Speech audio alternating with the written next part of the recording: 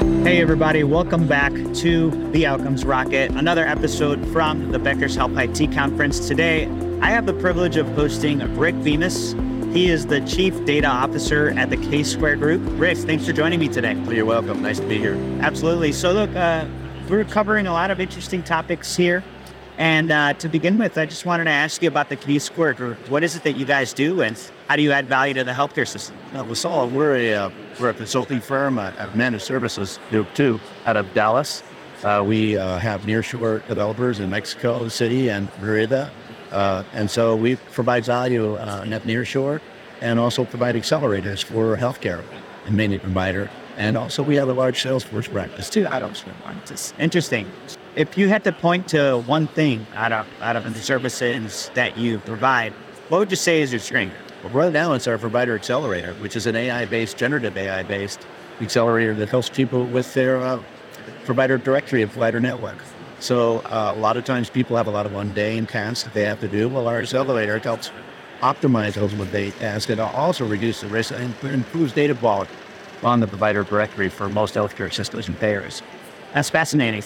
Here at Vectors, we've been having a lot of different conversations. And if you had to point to one insight that stands out as interesting to you, say it is. Yeah, what's really interesting to me is the conference has a lot of revenue-based type of solutions that they're doing.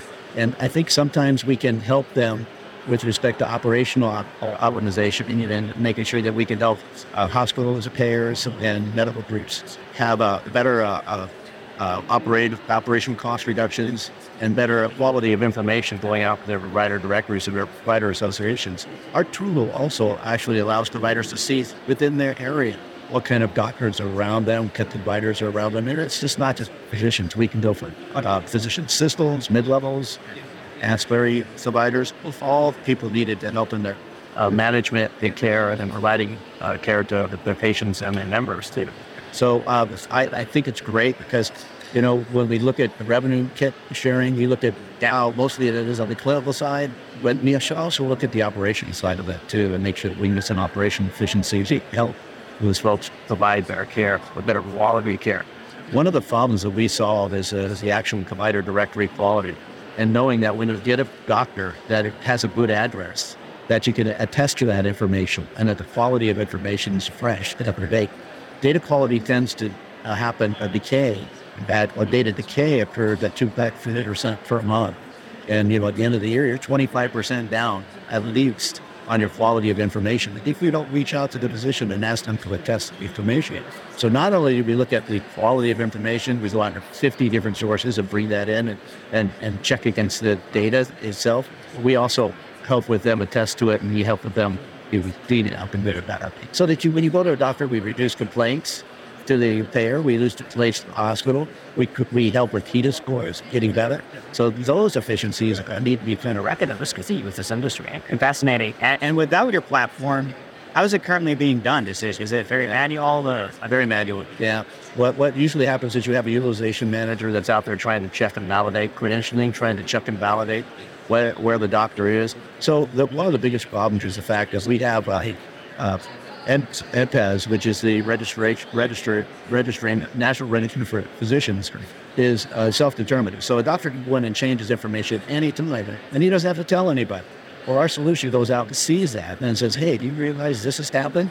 And here's some recommendations around that.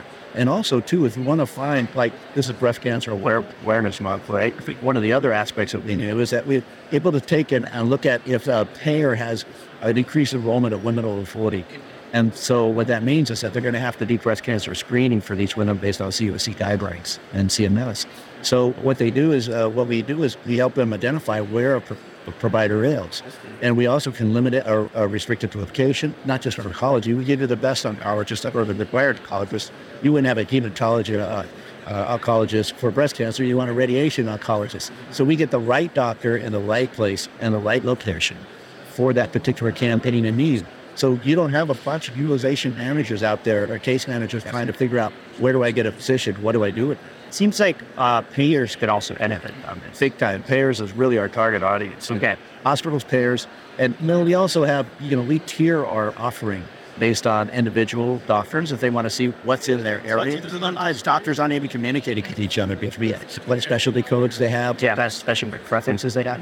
One of the big specialty preferences coming out, that was the third specialty, is street meds. So street med is one of the big things that we don't have. So now we can get to all those folks and try and figure out a pediatric street meds to serial-based doctors.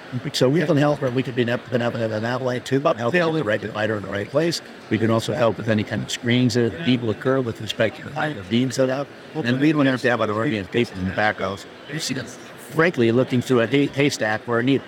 And so we get that for them, but our bot does that for you. So if you know, it's stuff. So fascinating work that you guys do. And yeah, there's nothing more frustrating than showing up as the office is not here. Yeah, that's one of the biggest problems, right? Just the address alone, the address status got to show. It's happened to me. Has it happened to you? Yeah, and so we drive through traffic. And then you're like, where's my doctor? Oh, I know. It's like being in a GPS and running into a barrier when it says there's a road there. You know, like that. It's true. You know, one of the problems is that being able to do that. So what we do is we take an attestation document that somebody in the office signed and says, oh yeah, that is our address. And they sign it, they send it to us. And then our bot goes out and says, Ellie, do you want to see if this doctor's attested to the information? Going back to the data decay thing, and if they haven't attested in a certain period, guess what? You're at a contract compliance there too. Because, you know, medical groups have to ensure that they have all their information correct, or they send it to the beta, IPAs. So we can help those people too and try to get accurate information, the right doctor, the right place, on time. That's awesome, Rick. Well, thank you for that. If anybody wants to get in touch with you or learn more about what the Ksquare Group does, what's the best place on that? Well, you go on our website, you know, the Ksquare Group's warehouse group, and they have a little click on there. You can just do that. Or you can just write me an email, rick.bemis@thekquaregroup.com. I'm happy to help. That sounds great, Rick. And folks, we'll leave all of the information on how to get in touch with Rick and the Ksquare Group in the show notes. So make sure you check those out. Take action, because at the end of the day, that's how you improve outcomes for your business and your patients. Rick, thanks for being with us today. It's all appreciated. Thank you. And take care. Bye-bye.